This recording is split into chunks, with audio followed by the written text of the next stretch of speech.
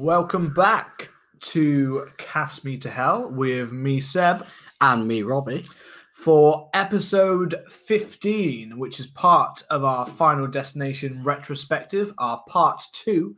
And this week we will be looking at Final Destination 2. Which I believe was 2003, wasn't it? It was 2003. I was trying to think there when I said Final Destination, as if some amazing title. Yeah. I bet you weren't expecting that. Yeah. Final Destination 2. Not just one, but 2. Yeah. So if you haven't, over the next 4 weeks, we will be taking you on a journey through Final Destination. And we've already covered Final Destination Part 1 last week. So if you want to catch up, I'd recommend going back and checking that out, hearing what we thought about the film, because we both really enjoyed it, didn't we? We did. And we're kind of going to be looking at the film series in general, the highs, the lows, and the potential future of the film. And much like this film, we're just getting straight fucking into it, aren't we? I think we are. There was only one thing that I was going to bring up to building from the last episode. Is one thing we never mentioned was, and this will hopefully if you've listened to the first one, what was your favourite death in Final Destination? The first one we never mentioned. No, we didn't, did we? Actually, so I thought we should do a best. I thought we'll start off with a best death, and we'll build into Final Destination 2, which makes the deaths bigger, badder, and more gruesome. Bolder. Yeah, bigger, badder, and bolder. I would say Sherry's death. That was my highlight death of Final Destination. Yeah, Terry getting splattered by the bus. Yeah, that was awesome. I mean, I think it was a toss-up between Terry and the car getting smushed at the end. We don't see it. I know we don't see it, but I don't know. You can imagine it, and you could. It's just such a badass kind of way to end it is. Kick off the it's film. It's a good end for the film. And building straight in. Final Destination 2 has a very similar kind of whack kind of ending that we will build towards after. But the film so if you don't know the Final Destination series, we've basically said it's a really interesting film to look at because it's basically 5 films that follow the same storyline. Effectively, a group of people are survivors from a big accident due to someone's premonition, and then death comes and it starts taking people off one by one.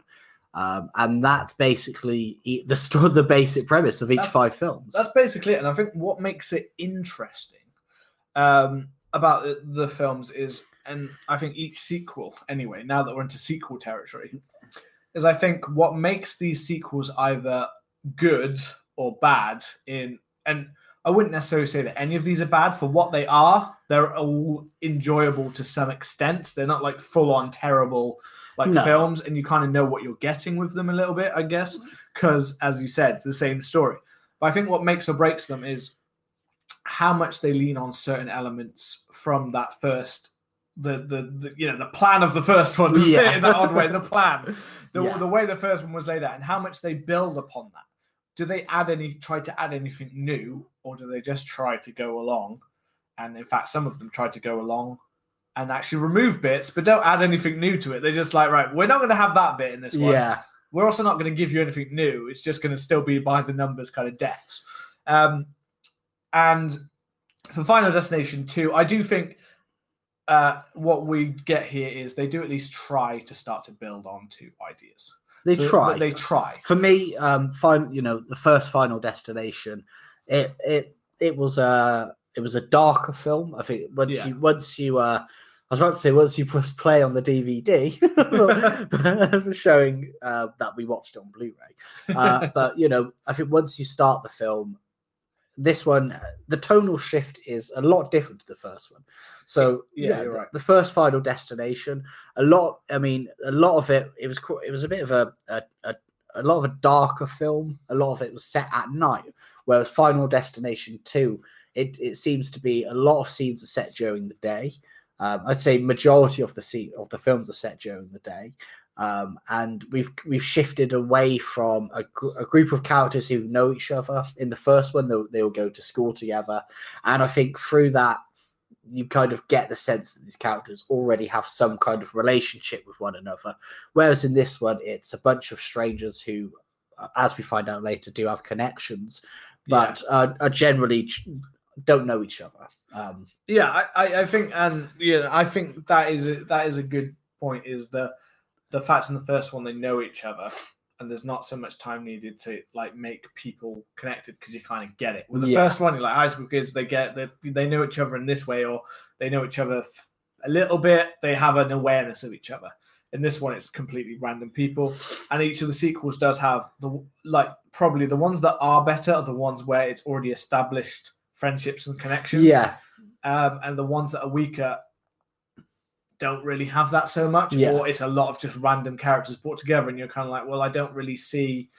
All they're doing is, someone's running after someone to stop something happening to be too late, and that's it. You know what I mean? Yeah. And it does happen a little bit in this one, although I would say that at least with this one, I still felt like they at least tried a little bit with the character. They did try to give us an idea of what the characters were, or try to bring them together as characters. Whereas in some of the sequels, they are separate and they remain separate, and they just kind of run after each other half the time. Yeah. But this one's kind of after a few.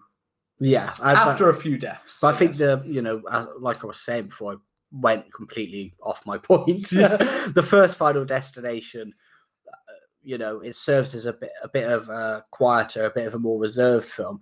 Whereas Final Destination 2, I think is the blueprint for the following sequels. It is. It's where you kind of get this. There's not as much of a build towards the accident. The accident kind of happens very quickly, and then the deaths are a lot more elaborate and a lot more kind of strung out. Yeah, and it's a lot more of the next two, especially, have very much followed this blueprint. Yeah, definitely. This is definitely where I'd say there were still parts there, and it's the next two that start to be like, right, we'll keep doing this bit, we'll keep driving towards the action and the gore and all of that, but we'll take away some of this. Oh, we don't need this character to talk, or we don't need we don't need these people. We don't need these. We don't need to care about these people. Who needs fleshed out three-dimensional characters? Exactly. We just need this. So this is both a mixture of, as I said, the bigger, the badder, the more. It's a standard.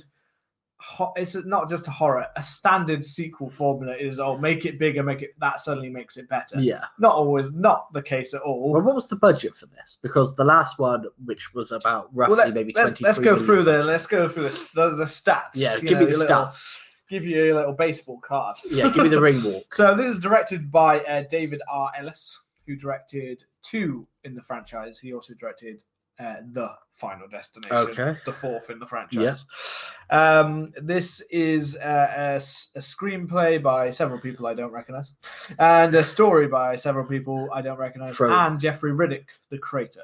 Eco throw some shade. Yeah, you don't need to hear random names. I think last episode we wasted a couple of minutes talking, saying names that people like. I don't know who that is. Yeah. Jeffrey Riddick, who is the creator, came up with the original concept, wrote the idea for an X-Files episode. Which, as you were talking about the color and the tone, I was thinking the first film had a very X-Files style and tone and darkness, and this one you can tell is a different. You can clearly tell is a different director. It's very open. It's very different, like color scheme. It's very blue, and there's very light blue. And the whole film is very kind of bluish, watery. Which it's all. I mean, I was looking at it and I was thinking, well, there's 3 years apart between these films, and I was thinking, was it that they were using a lot more newer equipment? What was it? But it just the whole film kind of seems a lot brighter, and the sets seem a lot brighter. And I think for me, it does lose some of its intensity and its foreshadowing and its sense of dread by switching from predominantly nighttime scenes towards these kind of day makes settings. It a lot. It does make it. I don't know if it. I feel like it was very much a part of their idea to make it a bit more like when it was darker and things like that. I guess when it gets lighter, it's almost like it opens it up to more people. Like, you can. This is a fun and fresh. This is a fun horror, not a dark horror. Yeah. You see what I mean? Like, and the film's franchise very much kind of, although there are more nighttime scenes in other sequels and things like that, it does very much push it as like, this is a bit of fun. You come here to have some fun with your friends. Yeah. The first one, I think, was trying to be a bit more than that. I don't think the sequels try as hard to be that. But that's probably the tonal shift, like we were saying. Give or take a sequel, which... Yeah, from like an X-Files kind of thing to But this is also a thing of the crew, which we said was mainly made up of people who'd actually been on X-Files and things like that. Anyway, not just the director, not just this writer and other writers, the musical score, but lots of them behind the scenes, cinematography, all had worked on X-Files. So they knew that tone. This one, they didn't have none of the crew except for Jeffrey Riddick, the creator, returned. Except I think the musical composer, that was it. Yeah. So none of those people returned. So it was completely open to the director to make a brand new, take it completely his take, which is fine. But quite often with some of these sequels, you normally have a few people cross over to be like, no, we kind of did it like this. Yeah. We kind of did it like that. This one doesn't have that. So it doesn't have that chance to go in that kind of direction with it. And I can't say, it definitely takes away from the film a little bit. But in general, I think if we go back to the budget, so there's no budgetary constraint here because it was 26 million, which is about 1.5 million more than the last film. Yeah. But not much. I would have expected the first film to have a much. We talked about this when we talked about it, that we noticed that it's kind of weird. You'd think the first one would have had a much lower budget than it did. So they must have had quite a lot of hopes for the first film. Yeah. And I don't know. And another thing that kind of threw me off is the box office on this is 90.4 million. So it's a bit of a dip, isn't it? It was. It was about 20 odd million less for a film that they'd given more money to and was a sequel to a film. And I was kind of surprised that as it was a dip down for the franchise, you wouldn't normally expect one thing that was a bit of a weird thing as well is it was 3 years after the original. Yeah, it's kind of not striking on the momentum too much. Now, after what was mentioned in the last episode, I've kind of got a different theory now. But my first theory was kind of that, maybe they weren't that, they obviously, the studio, because most horror film, found us Friday the 13th, Screams, they were out within a year. They were rushed into production. Get the next one out. Get it as fast as possible. This wasn't that case. So which I thought was a bit strange. I was like, most horror films are within about a year or a year and a half. Yeah. The next sequel is out to keep that momentum building with horror films because they do kind of come and go quite quickly. The audience support for some of them. So I thought that was a little bit strange, and I thought, oh, maybe it's because it didn't do quite as well as maybe they hoped, and maybe it took a while to convince them that yes, we should do another one. But then in the last episode you mentioned about 9/11. Yeah. And I suddenly wondered, is that what affect the franchise? That they were kind of like, we can do it, but we need to have a bit of distance because we wouldn't want to promote the first film so much right now. Yeah. Obviously, so we want to promote plane crash. And could that also be why the tone is changed quite a bit? Yeah. To distance itself from the first one, because even though that has actually is a plane crash, but everything else has nothing really to do with it. No, it doesn't. But knowing the way that they reacted in Hollywood about after that film to any of those kind of things, they had millions and millions of dollars were spent to reshoot certain things. And culturally, I mean, it was massive, left a massive shockwave. I do wonder if that played a part in. We did have a bit of a hit there, but let's give it some time and let's put it on the back burner. And they might have need to, because the idea of this kind of devastating accident and it being a plane crash in the first one, maybe that's why it kind of they shifted it away from something like that. And it obviously would have taken probably takes longer to film this than it does to film your standard slasher film where you've just got someone running around chasing you on a set where you don't need to set up high visual effects and things like that, which this film has.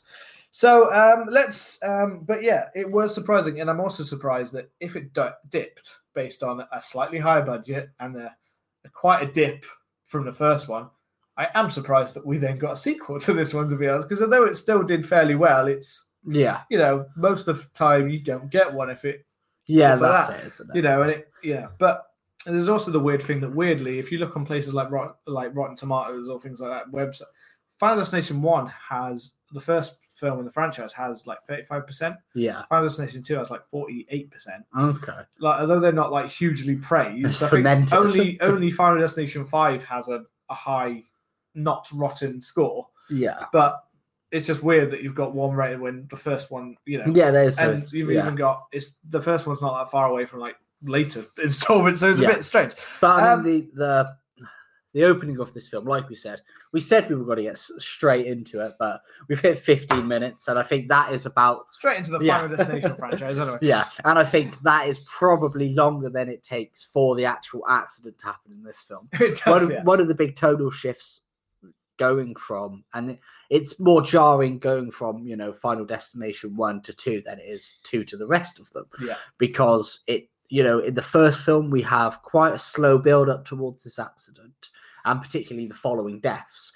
But in this film, it's almost, there's like a credit scene, and then maybe it's our protagonist who's so boring and so bland. I forgot her name. And I watched this yesterday. That would be Kimberly Corman, played by AJ Cook. Yeah, Kimberly, that's it. And she's driving with her friends in this car, and I mean, this is the best accident for me.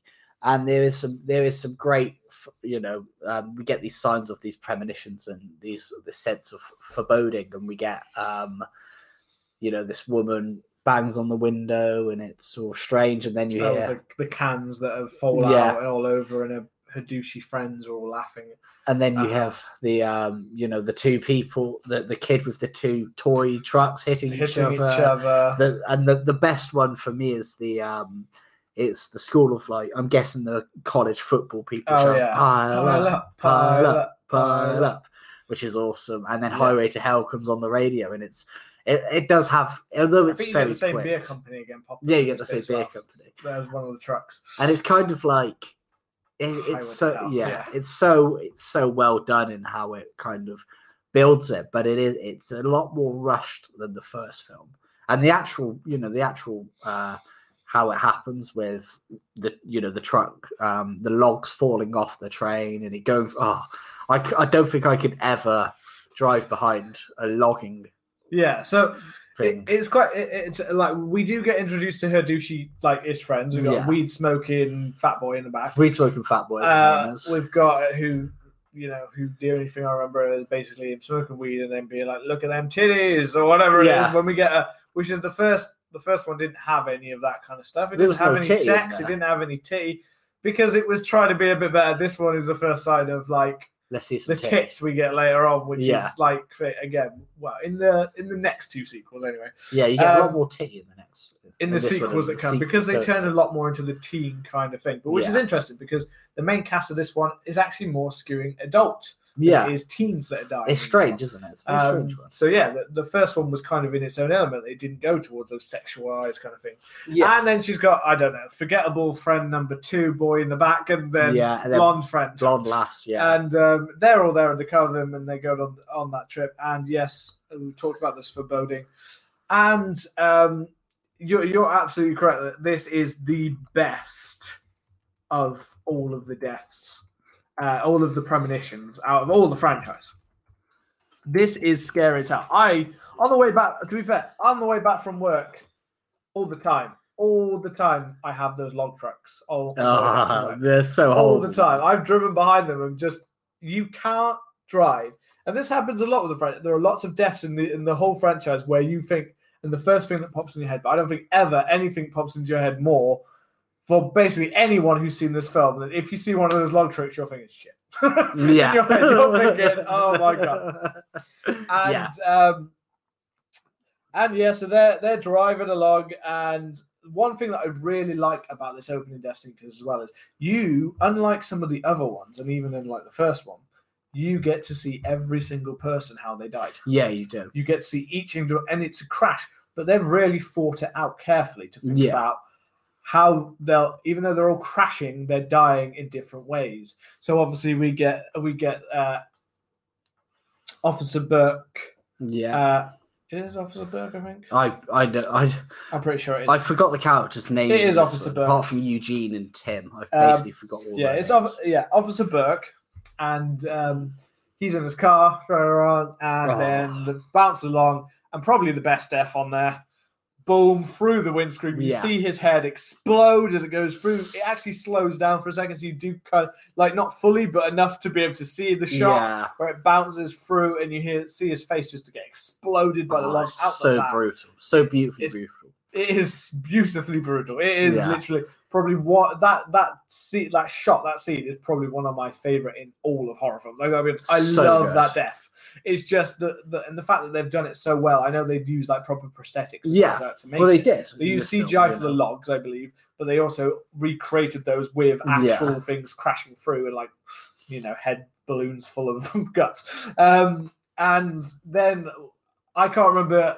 I should know the order because we're going to talk about it in order. But in the order that happens in there, we have things like the dude on the motorbike, Eugene. He gets crushed he comes off of it, goes into a log, and then the bike goes into him, crushing him. You've got Tim and his mum. He's drumming with the water bottles, and one of the water bottles falls under the brake, and they crash over a log and then explode. Yeah. We've got the douchey guy who's won the lottery. Who's won the lotto? Who gets in his burnt car. alive and then run over. Oh. Yeah, he does, and he gets a proper brutal one because he's literally burning away there. And then our main protagonist in the car crash over, like hit, crash, roll, flip. And they see him, all that. Yeah. And they see the dude burning in his car and his levers melting to his skin. His body's is proper. And yes, although it is fast, it's weird. It's faster to get into the death, but the death is definitely longer. Yeah, the premonition itself plays out longer. And then we see the truck burst through him in his car. He like explodes away. His car and explodes. The truck looks so evil, doesn't it? It does. It's a proper like it's an 18-wheeler. It's like a creepy, like the Jeepers Creepers truck or the classic Spielberg film. There's a Spielberg film, Jewel, which has this like proper truck, and and it comes bursting through, and then she screams. And we're back with the lady knocking on the window, and the cans dropping, and suddenly she's freaking out. And it just so happens that everyone that was in that crash that we've just seen and got an idea of, the pot smoking guy that we forget, actually it's more like cocaine or something, isn't it? Sniffing it off his hand all the time. I remember his name, Roy. Yeah. I've got the names here. The problem is I don't know the names of the actors, so I'm looking at it. I don't actually know which one's which here. I've got Rory, I've got Kat, I've got Nora and Tim Carpenter. I know Nora and Tim. I probably only know this so much because I got the first 3 on DVD for Christmas when I was young. Yeah. And I used to watch this one so much. I don't know why. I love this one. And then rewatching it, I didn't enjoy it as much. I didn't enjoy it as much on a rewatch. But at the time, I was fucking loving it. So I remember. I remember getting my mum.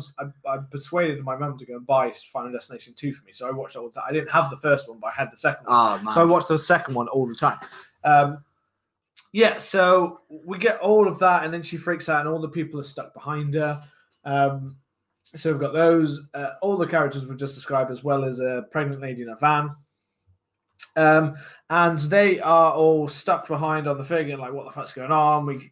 People getting out of the car, so what the fuck's going on? The policeman comes to try and help them, and then we get the first death off of the list. Yeah. Which happens very quickly, which is all of her friends are still in the red car while she's fighting about it. The police officer gets her out of the way. Therefore, even though she possibly should have been the first to die, she now goes to the end of the list because he's intervened. Yeah. If you've seen the first one, you can get the intervening thing in there. And the rest of her friends are taken out by a truck, or the big truck that just explodes the red car. That's a bit when I was a little bit like, you didn't. She pulls up to like block, doesn't she? Yeah, she pulls up to block them because she doesn't want anyone to go ahead. But it doesn't like. I remember looking at it going. I knew what was coming, so I was looking at it going. You've pulled up to block, but you're still like in the intersect, like the sides. You can still see the sides and stuff like that. Yeah, still there. So they're not really far enough over to really understand why that truck suddenly pulls. All I can think is he's seen a giant explosion happen in front of him. So he's tried to swerve off of, so he's trying to pull over or something to the side, but it's not because he's going fast enough that he's not just pulling over. So I didn't really get why the truck was able to get them at that point. Oh, mate. Why he swerved. It explode. And the other thing is the timing thing for me. They're driving. We get enough time to drive in the opening premonition. We get enough time to actually get a little bit of an idea about each of the characters in the car. It jumps between the cars, the guy driving, the guy sniffing it up. Yeah, Rory doing him coke. Rory sniffing that coke. Tim and Nora in the car. We get all of those characters, a little shot at each of them, so we establish who it is before they start exploding and dying. But the explosion on the thing, I understand that she's changed it so the events could change, but it literally happens like a couple of seconds later after she stops them in the car. They're chatting for a bit, but it like passes by, obviously. But it still feels really quick, the explosion. It does, yeah. Only because I guess it took a couple of minutes to jump around to different cars, so it felt like they'd been driving for much longer. Whereas I think they're not supposed to be happening at the same time. Yeah, if it happened more in the distance, maybe I'd be like, okay, while she was talking, yes, they kept driving, but it like she can see it just from right up. I'm just like, you were driving for ages. Like you're still driving while we're jumping around all these different characters. So it feels like you should be freaking. You should be like, by the time you've done this, you should be like a mile or a couple of miles down the road already, love. So you shouldn't be able to see it from that intersection anymore. You should maybe over the hilltop, you can see a burst of flame. I was just that was a nitpicky. That was a little there. ponder for yourself. It was a little nitpicky there, where I was like, "Oh, we've got to pick out." You pick out the bad bit. It was like timing, and it's not the only one to do this. Where I sometimes thought the timing of it was like, that's all happened way too quickly compared to the premonition or things like that. It's like what's caused that to happen, and those kind of. I know it happened. They kind of explain it happens either way or things like that. So even if we take certain elements, because sometimes they're part of the reason it happens. Yeah. But if they didn't get onto it, then how did that keep happening? Those kind of questions. But this is not a franchise where you could pick a million plot holes in a million things. That's just wonderful. You dig yourself deeper and deeper and deeper. Yeah. But I mean, then it goes to the police station, doesn't it? And this is where we get the kind of exposition shots of where one of them, I can't remember who it is who starts saying, I don't know whether it's Kimberly herself. Or somebody else starts talking about the survivors of Flight 180 and how they all started getting picked off, and Eugene saying, it's all kind of bullshit. Yeah, they're telling Nora, she's like, I haven't heard of. Everyone else is like, yeah, we've heard about it. Then Nora's not, so it's like, oh, now we'll explain it to you, just to you, my friend. This isn't for the audience. And then they turned at the camera and started explaining it, which was a bit weird. Eugene kind of gets right into it, like, whoa. Yeah, and they explain the whole plot of what happened with Flight 180 and all that stuff, and we even get the little bit of explanation from Officer Burke that Clear is still actually alive. Yeah. Mental institution. There's no Alex. There's no Alex. He died. Alex died. Brick on the head after being a recluse for 3 months, and the day he goes outside, a brick falls on his head. Exactly. He dies like that. Which I always thought was a bit of a cheap way to write him out, to be honest. It was a bit of a cheap way. The brick thing feels a bit cheap because it just feels a bit like mundane. It does, compared to all the way that everyone else has died. It feels a bit like so he's just gonna drop a brick on you. Yeah, it feels like Death's been a bit more of a bastard. You know what I mean? Yeah, he wants to kill you a bit worse than that. Let's drop a brick on you. I feel like the bloke that's avoided him several times is just like, oh, for God's sake, will he just die? Just like brick, just a brick on the head.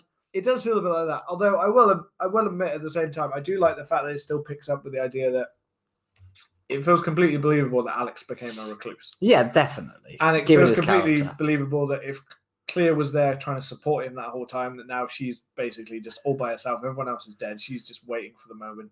Well, she's just and she takes herself off to a mental asylum officer.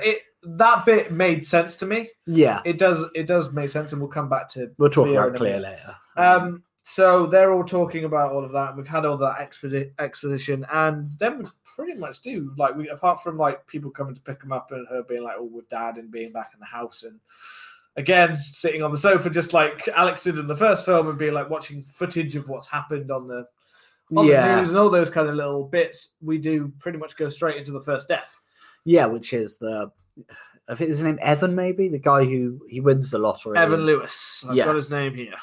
And he's this dude who's he's won the lottery. I always remember the shot of it walking into the house with the giant Apple Mac box, and then he's got a pile of boxes, and it's walking through, and I was just and his apartment, which has just got children's toys all over the I think it's the kids from the outside, isn't it? I think it was the kids, the neighbours or something, playing the halls and stuff like that. I was just I think me and Charlotte sat there and just I'd be pissed off if that was my apartment building and the kids were always leaving fucking toys all over the hallway.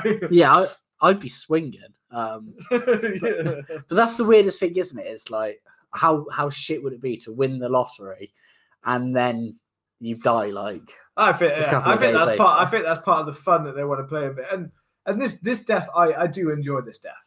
Oh yeah, it's the way definitely the way it plays from bit to bit to bit. It's a nice. I mean, I think although the first film does go simpler with it, I think in general it is a bit more enjoyable to follow the little rat race that they put them through. yeah. Like when they do it properly. And Yeah. this one, I think, is a better example of how they play the person through. Like, oh, you're going to die like, no, you're not going to die like Yeah, that. Oh, definitely. you're going to die. Because you get Sometimes, if it's obvious, and there are ones in the franchise where it's like really like you're going to send me for a rat race, but I already have a good idea of how they're going to die. You're already kind of giving yourself away. Like you're trying to act like this is going to be unpredictable, but you're not that Yeah. unpredictable. This one is a bit more like he does the whole. He comes in and pulls all his stuff. He goes over to the fridge to get out some food. he chucks his and- old noodles out the window. Yeah, oh yeah, he chucks that out a bit of that's going to come back on you, isn't it? Yeah, that's true. You're going to slip on that, are you? And then he gets his all around his mushu or pork or whatever the hell out of the fridge. And Yeah, and I'm his sure he fish put- sticks or something he puts Yeah. in the frying pan, which is I always found that really weird. I'm like, Frozen fish sticks or like- frozen mozzarella sticks or or something. something that he's like, In a pan. frying in a pan. I was With like, Chinese. Well, they're frozen. I was like, so frozen. Surely that's just gonna like in a pan. That's just gonna like burn on one side. And just burn like on be one and frozen burn, in the middle with and then old just burn. Yeah, with old Chinese. Like you just won the lottery. I don't know. Maybe this is a common thing over in America. You tell I us don't that know. this is how you make your fish sticks or whatever, or mozzarella sticks. But to us, it goes in the oven. Yeah, goes in the oven or the for microwave if 9 possible. minutes. But yeah, it's just kind of, and then The letter off of his board, yeah, which is I find weird for him to have in his apartment anyway. The little letters is I also going to expect if he had kids or something. well, I don't know. It I'm not drops sure. down into his mushy pork. He puts it in a weird looking microwave, which looks like a Yeah. 1950s like original. It looks like it's got a nuclear blast something. Yeah. He puts that in there and sets it off, and obviously we know that that's going to cause a problem. And then again, this is another which I didn't really pick up on, but Charlotte mentioned it. Well, she just put on a brand new. He gets this brand new Yeah, gold he's watch, flexing a watch, isn't he? that brand new Flexen watch, and then he drops one of his He drops the ring. ring goes down the hole, and he uses the rest of the brand new gold watch that you've just bought, which is obviously very expensive, and he shoves that one down into the thing. And it was just, he was pointing out, like, she was just like, he's just put on that gold watch. Why is it like, why would you put it on and then shove it down a disposal unit? Like, Yeah, it's like a good way to like scuff up your brand new watch, like. or yeah, And then Oh. obviously that's needed in order for him to get his hands up, which to be fair does build up the idea because we don't again Americans we don't have these disposal no, we don't units at do home. it. I always found them extremely weird. I feel like they're just asking for an accident. I thought they to were rip. They're meant to like help mush it up. mush yeah. all the clothes. I thought they were clothes. the clothes. You put your clothes in the sink. That's how he loses his top. It just gets Yeah. torn off It in just there. gets Like, torn off. But I always thought like they're extremely cool. I would always want one. I love the idea of one, But- but I always feel like It's got to cut my hand off. exactly. So to Americans, I bet this is a huge fear. For us, not so much because we don't have it. But then every time I thought about one, I was like, but what if someone accidentally turned it on while it Oh, yeah. malfunctioned? And this is what you think is going to happen. Yeah. So you're there with his hand in there, and you're like, oh shit. Then a fire starts. Then the fire starts. And we're like, holy shit. So what's going to happen? Is it going to burn like he did in the premonition? Is he going to literally, you know, I mean, Cut because his wrists open. so far, because we've only had the friends die and they died in a form of car accident, Yeah. you could start to think, oh, well, he's going to play out like he's going to burn to death like he did in the premonition, or he's going to this or that.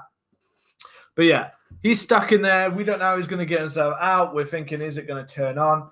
The fire starts spreading, and it spreads fast after his fish sticks are starting to burn. Or So he mozzarella gets his is it his shirt? I think he gets his shirt off, doesn't he? To whack it. He ends up with his shirt off. Yeah. He ends up, for I some can't reason, he remember why he ends ends up up with his shirt. shirtless. So I'm thinking he takes it off in order to try and whack those fish. Actually, no, he already has his top off. Maybe he takes his Because top he's not off going to get it before off the with his arm stuck there. He's Yeah. not physically going to get it over. He grabs a towel off the side. He's taking his shirt off. I don't know why he's I think taking he's his just, shirt off. well, you're I at think he home just just flexes flexing it. with that shirt. There you go. If it was me, I'd be Winnie the Pooh and just like, with the top one of my balls. I was going to say, hanging yeah, out. I normally go from all the top balls, just going to be wherever they want. Yeah. And then you get your towel, and he's flicking them fish sticks. Yeah. And then it just so happens that he flicks it, and it burns, and he flicks it over, and the fish sticks to start a fire and Yeah. the beer, and the whole room sets alight. And then he's building out of there. He's bungling, like he's trying to get out of there, and he finally manages to release himself after I think he gets little shards or something to release himself. He gets out and he's like, "Oh shit!" Gets out. Then suddenly the windows will close on him. Yeah. We get the breeze. This is our first little idea of death is there with you because he gets the whole breeze of the candlelight. We don't get any more of the sudden darkness because No. I just remember we missed out in the first episode. When Todd dies, we see the darkness in the mirror. When Mrs. Layton dies, we see the darkness on the kettle. The whole I was really poorly describing it because I was trying to talk in this kind of hazy visual filter. But within that, it was the kind of dark shadow that I never mentioned. The actual dark shadow that's in it. It's like a hazy kind of filter around. Very X-Files. Yeah, and like the dark image. And yes, we don't really get. We do occasionally get shadows, but we don't. We did mention shadows, but we don't really get. We more just start to get this wind effect, where it's like a breeze, like it's a creepy breeze. Normally, it's like just so happens there's a candle that can start to flicker a bit. Yeah, and that's in most of the sequels following on from here. And he can't open the windows. The windows suddenly won't open on him. They're stuck. It feels like death is very much intervening here, holding it on the other side, like bastard. And he's smart. He grabs his chair and smashes straight into it. Makes sure he clears all the glass. So he's being a bit more clever. He gets to the fire escape. He tries to go down, and it only goes part of the way down and sticks. Yeah. And he's pushing and pushing and pushing, and he can't get down. So he tries to hang himself down, and he is just close enough that he can drop down. And he drops down, and he's like, "Oh shit! I made that out of that. Yeah. I've averted death."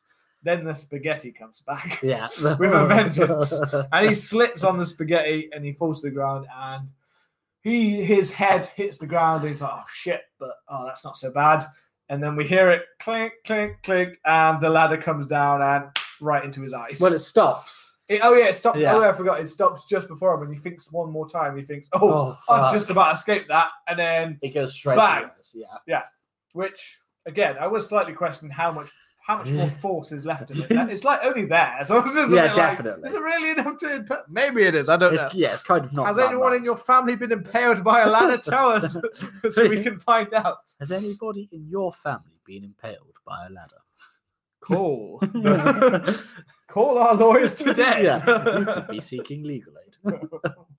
But yeah, I think, and then after this is when I think, I'm sure after this is when she starts getting people together because she sees that this guy's died, and then she gets everyone together and she starts. I mean, I can't remember the premonition that followed with his, but I think she sees it in a paper or something about him being a lotto winner. Yeah, she sees him in the paper being the lotto winner. I think that gives her a little bit of a feeling or a clue that's why, and that's why she get But they never really go after Evan. He's the first one when they haven't. This pattern follows in the next ones. There's this first character who dies, who they haven't really got a clue, and she doesn't really seem to get too much of a premonition about the first one. They're just the unlucky first. Yeah, and this is when. And then it starts to be like, shit, one of our people is dead. Yeah, the formula of somebody completely unrelated dying. And then they get everyone and go, "Oh, this is Death's plan." And and then I think we jump. It goes on to Tim's death, doesn't it? So it goes. We get the. This is when we come back to the clear part before Tim's death. Oh yeah, because it's when we start to get. She's really starting to get these premonitions. She's getting all of the thoughts and popping over her head, and she starts to have these visions about hands. Yeah, she sees and water. The only one I really liked was the one in the trees. Where she's asleep in bed, and there's the trees come in, and then she sees some hands. Oh yeah, we get that creepy moment in the night. That was the only kind of, because I think the premonitions in this one become less to do with kind of like these physical clues and more to do with stuff that she starts seeing a little bit. Yeah, but we also have this. This is the new thing that they're trying to add, which is the idea of she's getting these visions constantly, but she can't tell what they are. But they're related to almost. They think it's related to what could actually help them stop this. Yeah. So all these visions, she kind of seems to know that they're not related to the next person that's dying. They seem like there's something from the future, and she starts to link it to the pregnant lady in the van. Yeah. Because she can see a van, and she starts what looks like a van in a river, and she starts to think of the pregnant lady they know that was there in the van at the time. And then that's when they go. This is when we get Clea. Yeah. Back in the thing, mental asylum. She's all holed up. She's got all of her things. She won't let anyone in without any detecting. I don't mind it, and I prefer that it wasn't just a cameo because it felt like it could have just been like we have this in a few horror films where it's like if someone from a previous film pops up for a cameo in like a mental institution just for a bit, or their character dies not soon after, but they're kind of there to be like, I'll just tell you what's going on and then you can move on to your next. Yeah, I could get you up to date with what happened in the first one. I'm glad she joins in with the film. And I do actually, I did read today that in the original draft of the script, it was her and Alex.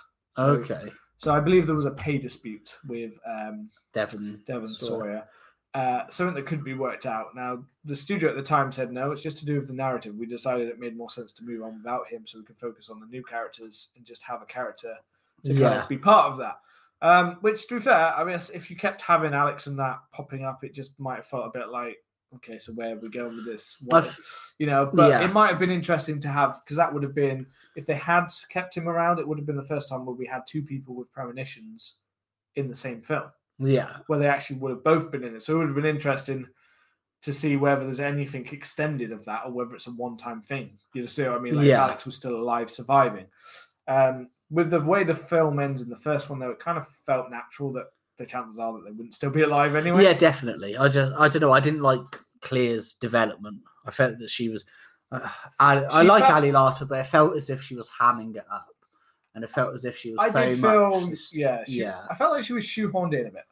Like I don't feel like it was naturally in there. Like I feel like her being mentioned and things like that is fine, but I do think that actually with the Final Destination films, it does work better when we're just talking about different scenarios each time, different people, not kind of returning. But I can see why, obviously a successful horror film, we want to link to the first horror film. Someone's put all over the posters that, this person's coming back. Yeah, and she's the first character build as well. And I think Ali Larter was a bigger star at the time. Maybe this is why this film didn't do as well, because no Devon Sawyer, no Sean William Scott. Yeah, no that's Kurt what I mean. Smith, there's not his name is. The actors in this one are definitely not as well known or known to this day. There's a lot of actors from the first one who I still see in things to this day. Yeah, not with this film so much. So we do. We get Clea, and she's basically acts like a total bitch towards them. Basically, she's like, "No, I'm not. Why should I sacrifice myself for you? I'm not." And Kimberly's trying to ask her to help. Yeah, she's just having none of it and things like that, which isn't the Clea we have. Which I do like the fact that she does kind of change her mind on that, because she's not like that character in the first one. I understand why she'd be very jilted and hardened. Why she wants to stay in a room where. But she was a very selfless person in the first film, so it's nice that she kind of changes a little bit back to that and goes, you know what, fuck it. If I'm going to die, I might as well go and help them out a bit. Yeah. But I'll admit, it does kind of feel like she's there, but if you took her out of the scenario, it wouldn't have made much of a difference. I don't feel like she actually adds much. Yeah. As a character, she didn't really need to be there. Everything happens in basically the same way. We've got the Indiana Jones effect again, where adding in this character doesn't add anything. No, it doesn't really. And I think by this film, things start to get very almost, this is where I say this is the blueprint, because I think by this point, by the time they've gone to Clea, I'm sure Tim's dead, or Tim's had his death, and there's. I think it's around that time when she starts to get. This is when she leaves, because Clea doesn't come with them the first time. Yeah, she only arrives. Clea then re-arrives after Tim, so we get to Tim's, and Tim's is a really good death. Yeah, it's good. It's also a shocking death because he's young. Yeah, he is. So you don't expect it to be quite so brutal as it is. And it's spoken in front of his mum as well. Tell him what. Tell him what. The whole Tim's. So they're in a dentist office, and Tim's going in, and they have that little funny. His little funny about the if I wake up with my trousers undone, we're not paying. Yeah, good old Tim. Give you a little tickle, that one. And he goes in there, and there are pigeons flying into the windows. They are already replacing windows on other ones. They have a serious pigeon problem at that building. I think pigeons had been foreshadowed. Yes, they had. Yeah. So she'd seen pigeons flying behind her. Yeah. Kimberly, had seen them behind her, so they had already kicked into motion that it was Nora or Tim, one of them, because they died very next to each other, so it was hard to tell who actually was next. Yeah. And they rush off, and while they're in the office, Tim's getting the needle, and this one's fairly uncomfortable because if you don't like dentists and things like that, it's all about the needles going into his mouth, so it's already quite an uncomfortable kind of thing. And the idea of like being sedated and or because he has the laughing gas, or being numbed to it and leaving yourself completely vulnerable. Yeah, I think so. It's a horrible situation anyway. I think obviously it's one of those nice things that again they have thought about what makes people anxious.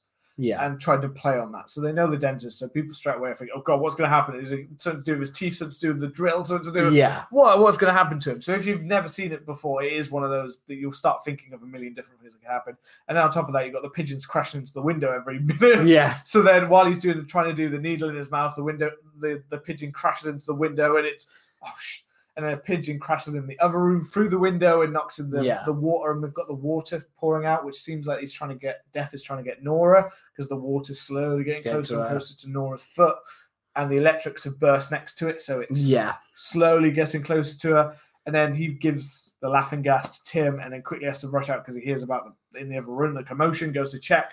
And then we get that. The one thing that was weird is when he's on the laughing gas and he gets like the fish drops down in his mouth. Yeah. He's like choking on it. And I don't know why. I always found that just a bit straight. I was like, it's supposed to be a bit of a red herring. It is. Like, it throw you off a bit. It just so weird. It felt unnatural about that fish. It was a bit weird. But and then it doesn't really get mentions, though. Like, the woman walks back in and takes it, like, oh shit, that shouldn't have happened. Yeah. But then when they leave, you have a moment where Tim and Nora are talking. If something like that happens to me, the first thing I'm talking about is I almost choked to death because they fucking left me in a room alone. And the fish, I was choking to death on a fish. I'd have been swinging. But Tim's not. And then we have the scene walking outside and Kimberly runs up shouting, "The birds! The birds!" And Tim's first reaction is, I'm going to run at these birds. Yes. So it's not stay away from the birds, even though they've started trying to think about these things and they talk about it much more after. And then he goes there, and as we said about the windows being replaced, and as the birds fly off, it knocks into one of the construction guys, who then hits one of the levers because he can't see anything, releases the pane glass, and comes right down on top of Tim, and he literally gets squashed. Yeah. And because it's clear glass, you literally see it on top and bottom. You see it squashed down. Yeah, it's kind of split in half. It's such a That's another practical death, which is really good. It's a really good one. Yeah.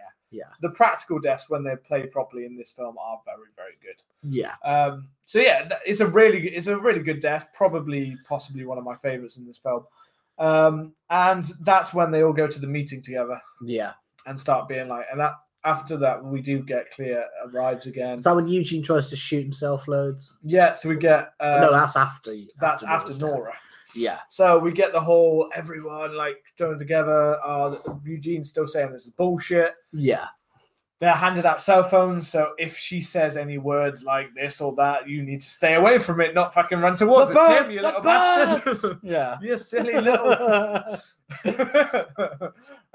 and yeah, he's saying all about that kind of thing, and then no one's quite believing it. They're all a little bit thrown off, and they start.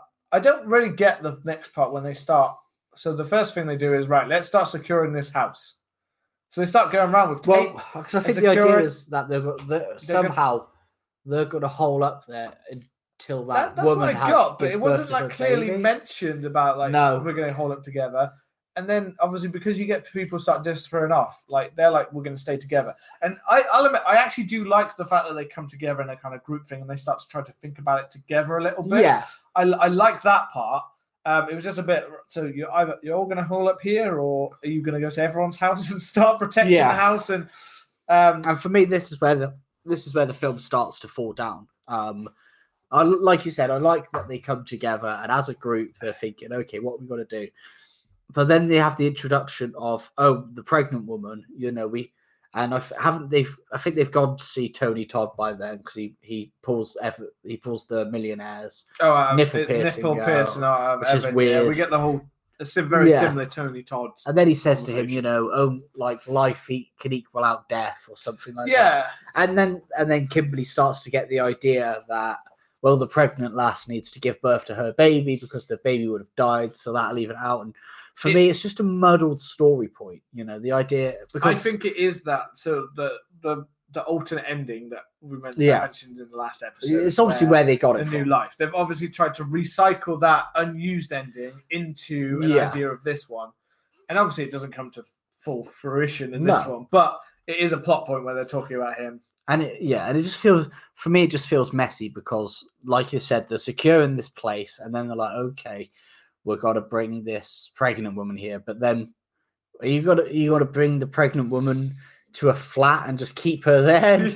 against her will until she gives birth. Yeah, when she in an unclean position. I guess they're just hoping she's gonna believe like everyone else has, but it didn't take everyone. It takes everyone a while because we have a near death kind of, not a near death, but with a falling down little kayak in the middle of the room, smashes the window. Which was just a bit out. But Eugene's still not like there. When you mentioned about the Tony Todd thing, that does remind me that Tony Todd as his character is a bit of a bastard, like the William Bloodsworth. That's it, William Bloodsworth. He appears in 3 of these films, at least physically in 3 of these films, and in each one he gives them a different idea of that. I won't mention the other one, but in this one, as you said, he says about how new life and that life. In the first one, he kind of just gives them that death has a plan and you have to try and avoid it. And in another one, he gives another idea. Yeah, and each one, it's a different idea. And it's a bit like, there's no consistency here between you're the thing that's changing the story and your story around. But then, I don't know, then it's that thing of, is Tony Todd... Is he like a disciple of death? What is he? Or is he just theorizing? Have you just gone to a crazy guy? have you just gone to a mortician and been like, well, tell me about death? And he's like, I don't know. You have to rub the nipples of a cat over your body. Death will not be able to see you anymore. Milk the dog. Fine. I was watching Hatchet with him the other day. It's so good.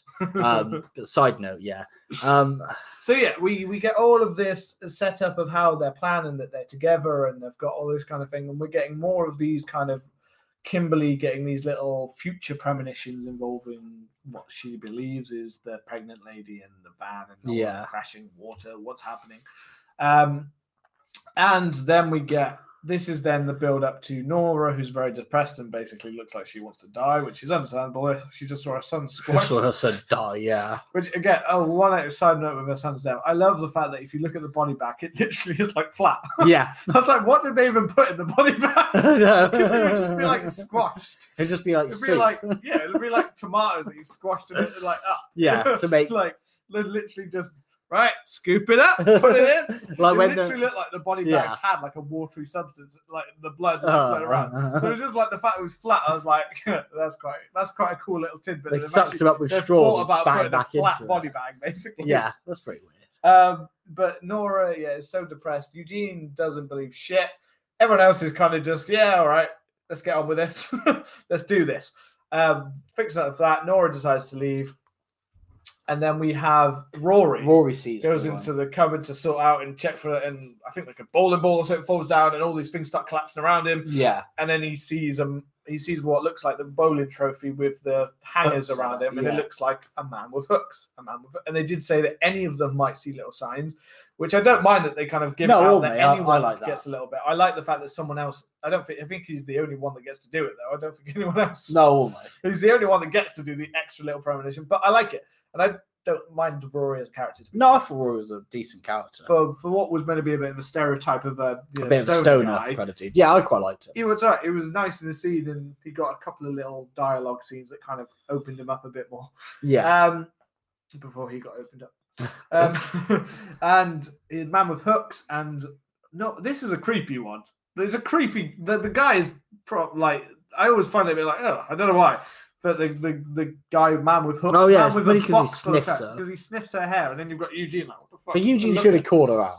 Should have called him out, sure. He calls him out, but not like fully calls him out. He's just looking at him like, what the fuck? But you'd have called him out. You'd have been like, sniffing people's fucking hair and start swinging on him. Yeah. So Eugene doesn't quite stand up for her there. And as they said, the man with hook gets it, but not in the way you might be expecting, because it clips onto the back of her hair. Yeah. And we've already had earlier on that the door on the elevator is broken. The lift elevator, I don't know what you call it. Escalator, something. Nah, nobody calls it escalator, surely. I don't know. America, I can't remember what the American term, if it is elevator. I think they call it elevator, we call it lift. Yeah, we call it the lift. Lifts up. Lift down. Yeah. Yes, we've already seen that the doors keep slamming or getting awkwardly stuck or trapped. And as she freaks out, she starts to pull away. She just the worst thing she can do basically is pulls away. The doors slam around her neck. Which again, this is straight away again playing into an anxiety people have every single day. Is the idea that something will go wrong with when walking onto an elevator. Yeah. Is that it's going to crash on you, it's going to break, it's going to thing, or that what would happen if you got stuck or slammed or part of your body got stuck. Yeah, so it is a grim one, isn't it? And they start going, and this one you do kind of get to play out, it plays out a bit slow because you get to see her full reactions. It's not just like a wham and you're done. Yeah. She's getting pulled. Eugene's trying to help open it on the other side. I can't remember what the man with hooks The man with hooks is just freaking out. I think he's trying to get her out as well. Yeah, and then we've got Claire comes onto the other side of the elevator with, I can't remember her name. Kimberly or the woman in suit, suit woman. I can't remember. Kat Jennings, businesswoman. Who's else she's described? Businesswoman. That basically is her whole character. Yeah. And they're trying to open the door, and you've got Nora screaming, and then blood starts to pour out of her mouth, and then slice, and you just see them fall back. I do like the shot when they both walk in, Claire and Kat walk back into the room, and they're just covered in blood. Like, how do we get this done? Yeah. Let's get this over with. Yeah, and that's when Eugene then tries to shoot himself, doesn't he? He freaks out. He comes back into the room. He gets his gun, and he literally He hits 5. I think he fires 5 times at himself. 5 or 6, and then they're like, "Oh, you don't have any bullets in there." And he's like, "Nah." Yeah, the Officer Burke looks at it, and it's a full 6 round, and he's like, "That would never happen. Full 6 would in 1 might be a blank. 6 are not going to be a blank." Yeah. Which I like that bit. That is added in this film, which it wasn't there in the first one. The idea that you can't kill yourself with death, which the extremes of how that has actually worked. Yes, there is a bit of a how exactly what does death do to intervene if you suddenly just go run off a cliff or something like that? It's like, hey, you just land. It's like a paraglider comes by and catches you, or death just created Superman. Yeah, or you're just like, well, it's not my time yet, and you become like the Terminator on a killing spree. You're getting gunned down and just not doing anything to you. Yeah, my mind just runs like a million. Like someone jumps off a cliff. What way is death like? I need to save you because I want to kill you brutally. I want to kill you my way. Oh, it just so happened to just an hour ago, a truck full of beanbags exploded, and they're all down at the bottom of that cliff. Yeah, lovely. And he tries to kill himself, and we realise that is not the case. And pretty much, I'm going to jump to the next main thing, which is when they start in the van. They're traveling to try and find the pregnant lady. Yeah. And we've got more premonitions of now starting to get premonitions of like a hospital, ambulance, things like that. So they're kind of getting an idea of where they're going. And Officer Burke's called another police officer, and he's arrested her, put her in jail, and he's a bit of a bumbling fool. This guy. Yeah. And they're all driving, and this is when we get the link. They tried to do a proper link between 1 and 2, where we have each of the stories play out. So with them, we have each character that's in the car. So we've got Kat, we've got Eugene, we've got Rory. Obviously, we've got Claire, we've got Kimberly, and we've got Officer Burke. Yeah, and they're all in the car together, and the characters in the movie that they're somewhat involved or witness the deaths of the characters in Final Destination, basically. Yeah. So we've got Kimberly was originally supposed to die a year before the pilot outside a mall where some street folks carjacked her mother's car. Her mother tried to fight them off, but she wound up being shot dead. Kimberly, on the other hand, was too distracted watching the news about Todd Wagner's death when she should have been involved in the shooting, which I remember that. Yeah, I remember her saying that one because she said it after the other ones. The other ones' link seemed a lot better than hers. I was like, yours was just because you were distracted by a news report. Yeah. It didn't quite, that one didn't quite work for me. No, definitely not. Officer Burke. Now, his I liked because he was originally supposed to die via a shootout. However, he was called at the last minute to clean up the remains of Billy Hitchcock. I like that one. That cool. So I like some of them, and some of them were a bit like, Kat Jennings was originally supposed to die via a gas leak at a hotel she was meant to stay at. However, it was postponed due to the fact the bus she was traveling along hit a girl, I love that. which was Terry Cheney. Again, that was a really good link. Eugene was a teacher who was originally meant to be murdered by one of his students. However, he was called to replace another teacher who just died. The teacher was Valerie Luton, obviously, who survived 180. And Rory was originally meant to die at a play in Paris, France, when the theatre at which the play took place collapsed. However, he returned home after seeing a man being crushed by a sign. The man was Carter. Yeah.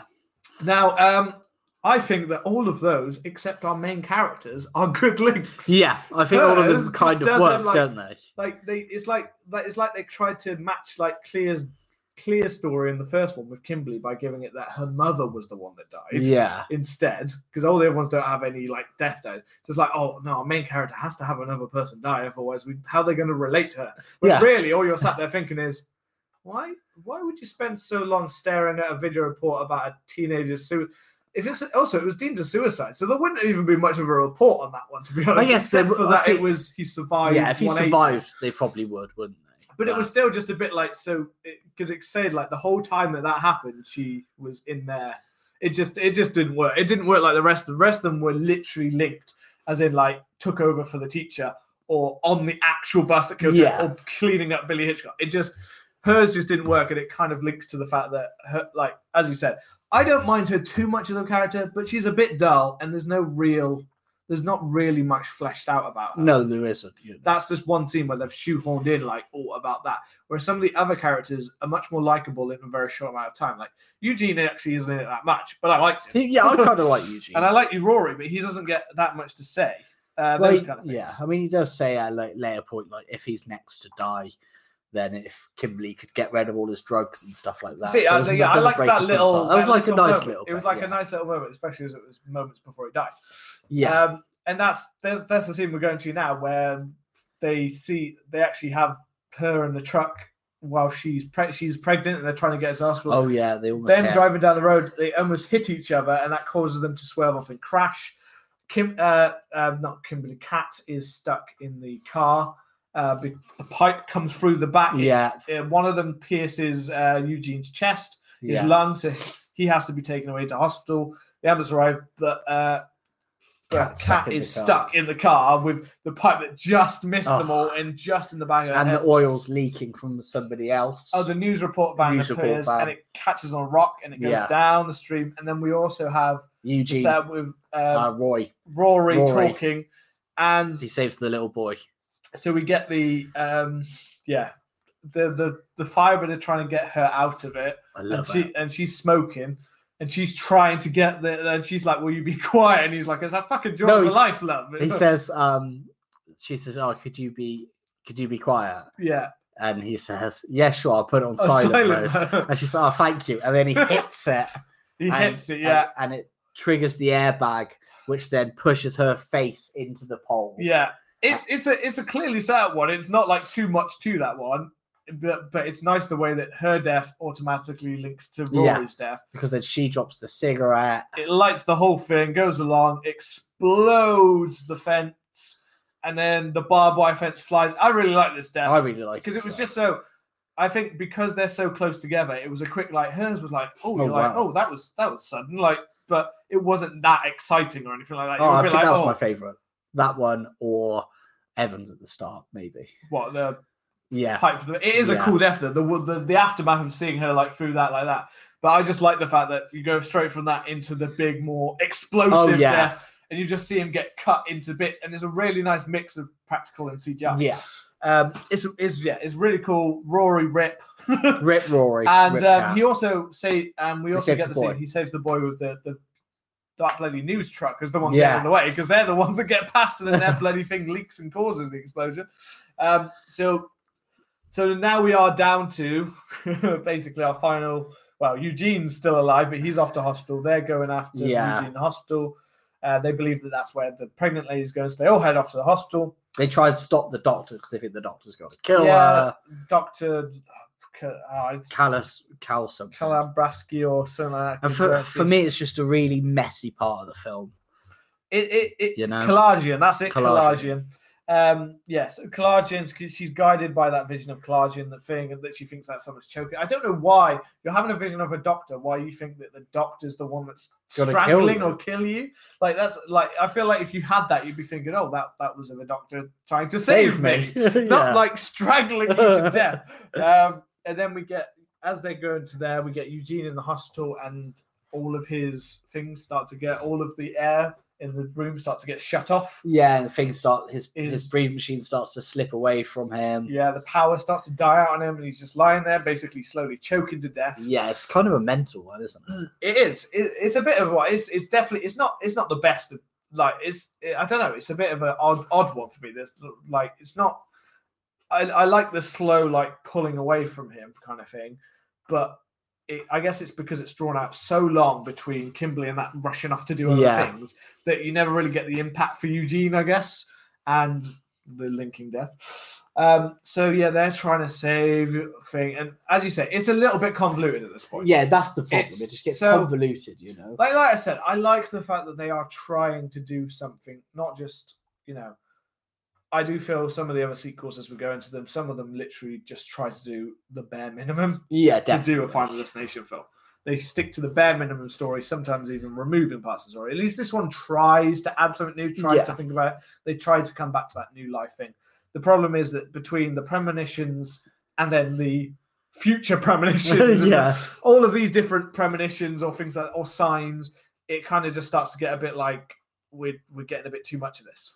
And in between the deaths. The deaths, as we said, the deaths in some ways, you know, it depends on what style you like, but in some ways the deaths are a step up in the way they've been created and imaginative and things like that in some ways, but in other ways they're not. It depends what style you like, really, doesn't it? Yeah. Because the first one's sometimes a little bit slower, a little more into it, less this hits, you know, master. Yeah. Whereas this one is a little bit more, let's make it bigger, bolder, let's throw things at them. Let's bash them to bits. Let them eat cake. So they're trying to work out how to save the day, Kimberly and Burke, while Claire goes off to try and check on Eugene. And this is when they go to check on the pregnant lady and stop Dr. Kalajian from killing her, apparently. Yeah, for some reason, the doctor is going to deliberately kill a woman and a baby. For some reason. Claire can't find Eugene. They find the baby mama. She's had her baby. The baby's alive and healthy and well. And then we get this weird Eugene. All the machines come back on. Yeah. And he's all right for a second. And it feels a bit like odd because he doesn't have a clue about that.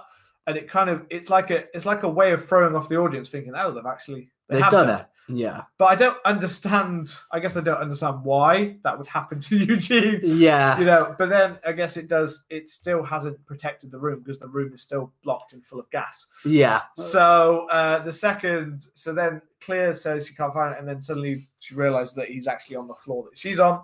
So as they meet up and they said, it's fine, we're good, we're okay. And she said she had, you know, but she still has another vision of the future where someone's hands are all cut up and then she crashing into water. And then she remembers that the nurse or the lass who gave birth didn't actually get onto the traffic collision. This is one thing I do like is they throw a twist in there, but it's a twist that you would have seen coming if you paid attention at the beginning because you see that she doesn't die. They clearly show every character's death. Yeah, and I don't think it's too like fast or things like that to not recognize everyone, but it's just enough that you might not have noticed that maybe a van crashed somewhere or something like that. Yeah. But they do show the characters' faces when they die. You don't see her die at the beginning. No, you don't. You don't see it. So they're not purposely trying to throw a twist at you for no reason. That's completely out of the blue, Yeah. So she realizes that has nothing to do with it, just as Claire opens the door to Eugene's room and bang. We see a nice shot of Claire, almost very like the plane in the first film with Alex getting burnt. She gets a lot faster. It's a bit of a CGI shot. Less practical. That's one of the ones that I was a bit like, oh, that CGI is a little bit iffy. It's probably one of the only iffy ones I spotted. It was a bit iffy, wasn't it? But I do then like that you see the body get thrown and you literally see her still burning body just smoldering there on the ground. Yeah. But it felt like, okay, so Claire, that's it. Claire's now joined them. She's come out of she died, but it didn't feel like Claire added, like we said, didn't add anything really to the film. No. So she was there purely to be almost the name recognition. Yeah. But and to just die. And to just say some scenes about, oh, Alex did this in the first, or we did this in the first one, we did that. But she dies, and to me, it just felt like one of the weakest deaths in the film because it purely felt like it didn't feel, it didn't feel earned to me that she died because it didn't feel like we'd had enough of her character to be like that. Yeah, it kind of felt as if it was just. And then it's Eugene's taken at the same time, and you don't actually even see Eugene. Like, I already feel like no, you just see the spark, don't you? You just see the spark, and he dies. So Eugene's character also, therefore, gets a little bit of a weak. Yeah, and it's kind of like I don't know. I just feel like. And then we build back into the convoluted. Right, my hands are. It's my hands. Yeah, and it's a bit. And then she runs off to get the. She runs off and realizes it's her, and she's the one in the ambulance, and she has this idea that if. She's died, and she tells Burke to go and get Klajian because Klajian's actually. Oh, suddenly she realizes she's not going to kill me. She's going to be the one to save me. And then the doors on the hospital door suddenly just spark out and start working. The second that she gets through the door, they spark, so Burke can't get out the door. To stop her, which I know the hospital just exploded, so I'm sure there's plenty of technical problems. But I just felt weird. It felt like death was intervening to stop Burke from stopping, so it's going to help them live. Yeah, it was very... a bit confusing. Mixed messages he's giving me. Yeah, but death is sneaky death. Yeah. He's a cheeky one. And he is a cheeky one. And we get the whole crash into the water like we've seen played out several times already because we've seen this scene play from her point of view several times. Premonition, yeah. Burke has somehow managed to escape the doors of doom. He dives in for her and manages to, and then we find out that he saved her, and then they automatically assume that everything's fine just because she's saved. There's no actual real. Well, I guess the idea is that because she dies, but then the gets brought back to life, it's like a new life. Yeah, but I get that, but I just don't like that. That was one bit where I was there like, why are you just like? You've already had like a twist of like, oh, it's okay and it's not okay. So I feel like you should be a bit more wary that it might not be okay. Yeah. But it actually is. Because if we actually play out, this is the one in the franchise that actually ends on the note of actually they're beaten death. As far as this, if you left it on this film, this could technically, if the film had ended on the second part, they could be survivors. They'd be survivors. There's no actual ominous note that they are still going to die. But the end credits always, and this is for me is like it's the tonal shift again because you get some random moments where there's just strange sections of comedy almost interspersed with it. And like the end, kind of dark humor, like that, but not so much dark humor, more like it's supposed to go for just a bit of like a comedy thing, and like the end, and the end in particular, where Burke and Kimberly are at a barbecue with these two people. I don't know how they know these two people, but it's the boy who got saved by Rory, and it's their parents, so they said they would tell it, and they're even as the mum sends off. The boy that Rory saved to go and sort out the barbecue. They're telling them the story about how that boy saved him, and suddenly like, oh, okay. And then he blows up, and the arm comes on. The arm comes down. It's like a very comical. Yeah, it is like comical. It is played quite comical. Yeah. I think it is to have that little kind of sudden death at the end, like the first one ended with a Carter death. Yeah. So this one they wanted to have like a it death. Still needs to end on a death, but more of a comical note. Because I know like that is the original just didn't have that scene. So the one take version, I think again that was an added scene. Yeah. So the original cut it ended with them in the hospital embracing that they'd survived, and that was the ending. Yeah. Which I think was kind of played up as an ending of that's it. We've linked the two films. That's it. Like. That is how you defeat it. It's done. And then it wasn't. Like, obviously, it wasn't. But yeah. I mean, I always liked that. Definitely, it's a weird thing, but I kind of liked the comicalness of it landing on the thing. It's a bit, but it doesn't completely match the tone. It doesn't. That's the thing. It is a bit like it's like this film has got shifting tones. You know? What I mean? Definitely. So it doesn't completely balance out at all times. But it's a hard one because, as we said, I always thought I preferred Final Destination 2, like you said. And I mean, I'd still not say it's a bad film. I enjoyed watching it. Yeah, I enjoyed watching it, and like I think just about anyone would enjoy it. It's an easy franchise in general to be able to watch. I think it's accessible for anyone. Yeah, it's a very even if you're not genre, a horror fan franchise. Yeah, I think that people would enjoy it. But I would say, like, I really enjoy most of the deaths. I think it's got lots of memorable deaths in this film. And yes, the characters do at times get things. Although there is still a little bit of time to get to know some characters and little moments and things like that. Yeah, and a little bit of a build up, and it's also saved by a fantastic premonition opening. Yeah, definitely. The premonition opening is awesome. To sum up these ideas, the premonition is awesome, and some of the deaths, the Evans ladder to the face, Tim's smushing. Tim smushing, yeah. Or Rory and Kat's double bill. But I mean, for me, the film is like, it's the double-edged sword of the franchise, because the first one is it's a very serious film, and it's very tonally is quite a dark film. And it is quite pessimistic in a lot of it. Second film is where the series seems to find it a bit more of middling tone, so it still has this sense of impending doom and that kind of stuff, but it looks a lot cleaner and it's a lot lighter.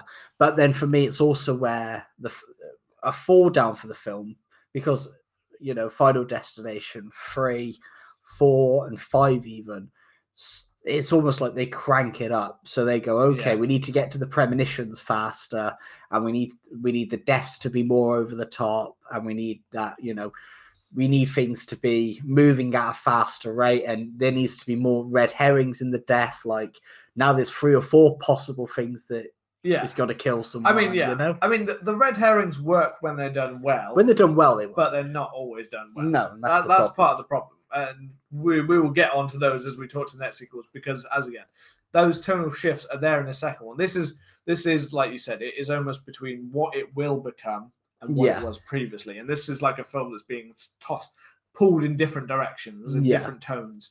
And the next one very much goes into its own kind of, and that is the next film. We'll talk about Final Destination 3 next week.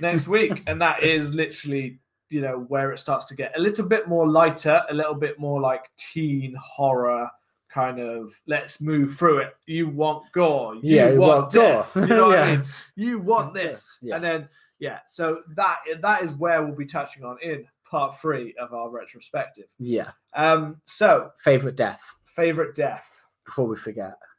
I think purely because the first time I watched it, I think obviously outside, this doesn't include premonition. No, the premonition death. Otherwise, I'd just say that whole sequence. Because that's amazing. It's awesome. Tim's. I'm going to go with Tim's. The guy. I know it's quick and it has a kind of a long play out, but I didn't expect such a brutal death for the kid. I know he's 15, so he is still teenage. What I mean? But it was still, he seemed quite young, and I remember when I first watched it, being like, I did not expect the kid to die such a brutal fashion. But this came out 2003. And I watched it 2003, so I would have been about 11, 12. So he's still, like, even though he's older, he still seemed young. He still seemed like he was a kid around my age. And you don't see, like, even 15-year-olds, you don't see them that often in horror films. So that was definitely mine. But there were several close contenders in this film. What's yours? I think I would have said Cat, but I think just for the build up of it, I think I would go Evan. At the start, I think Evan kicks off to a nice level. It does, It kicks off to a really nice level, and if anything, it kind of. I kind of feel like they kind of decline as they go down towards the end, and then, as we said, the end just gets too messy, too convoluted. So, that is episode 2. We said we'd make it shorter. We lied. We are damn liars. We are liars. Death shall come for us soon. Death will. But no, I think so. Next week we will be talking about Final Destination Part 3 or Final Destination 3. I don't think these are parts. No, it's just Final Destination 3. No special names here. But come and find us on Twitter and Instagram at CMTH Podcast. Let us know what you thought of Final Destination 2. your thoughts when you first saw it, your favorite deaths, how you think it is compared to the first one. And if you've enjoyed the podcast, then, hit that subscribe button and leave us a review. It always helps. And we will see you guys next week. Bye-bye.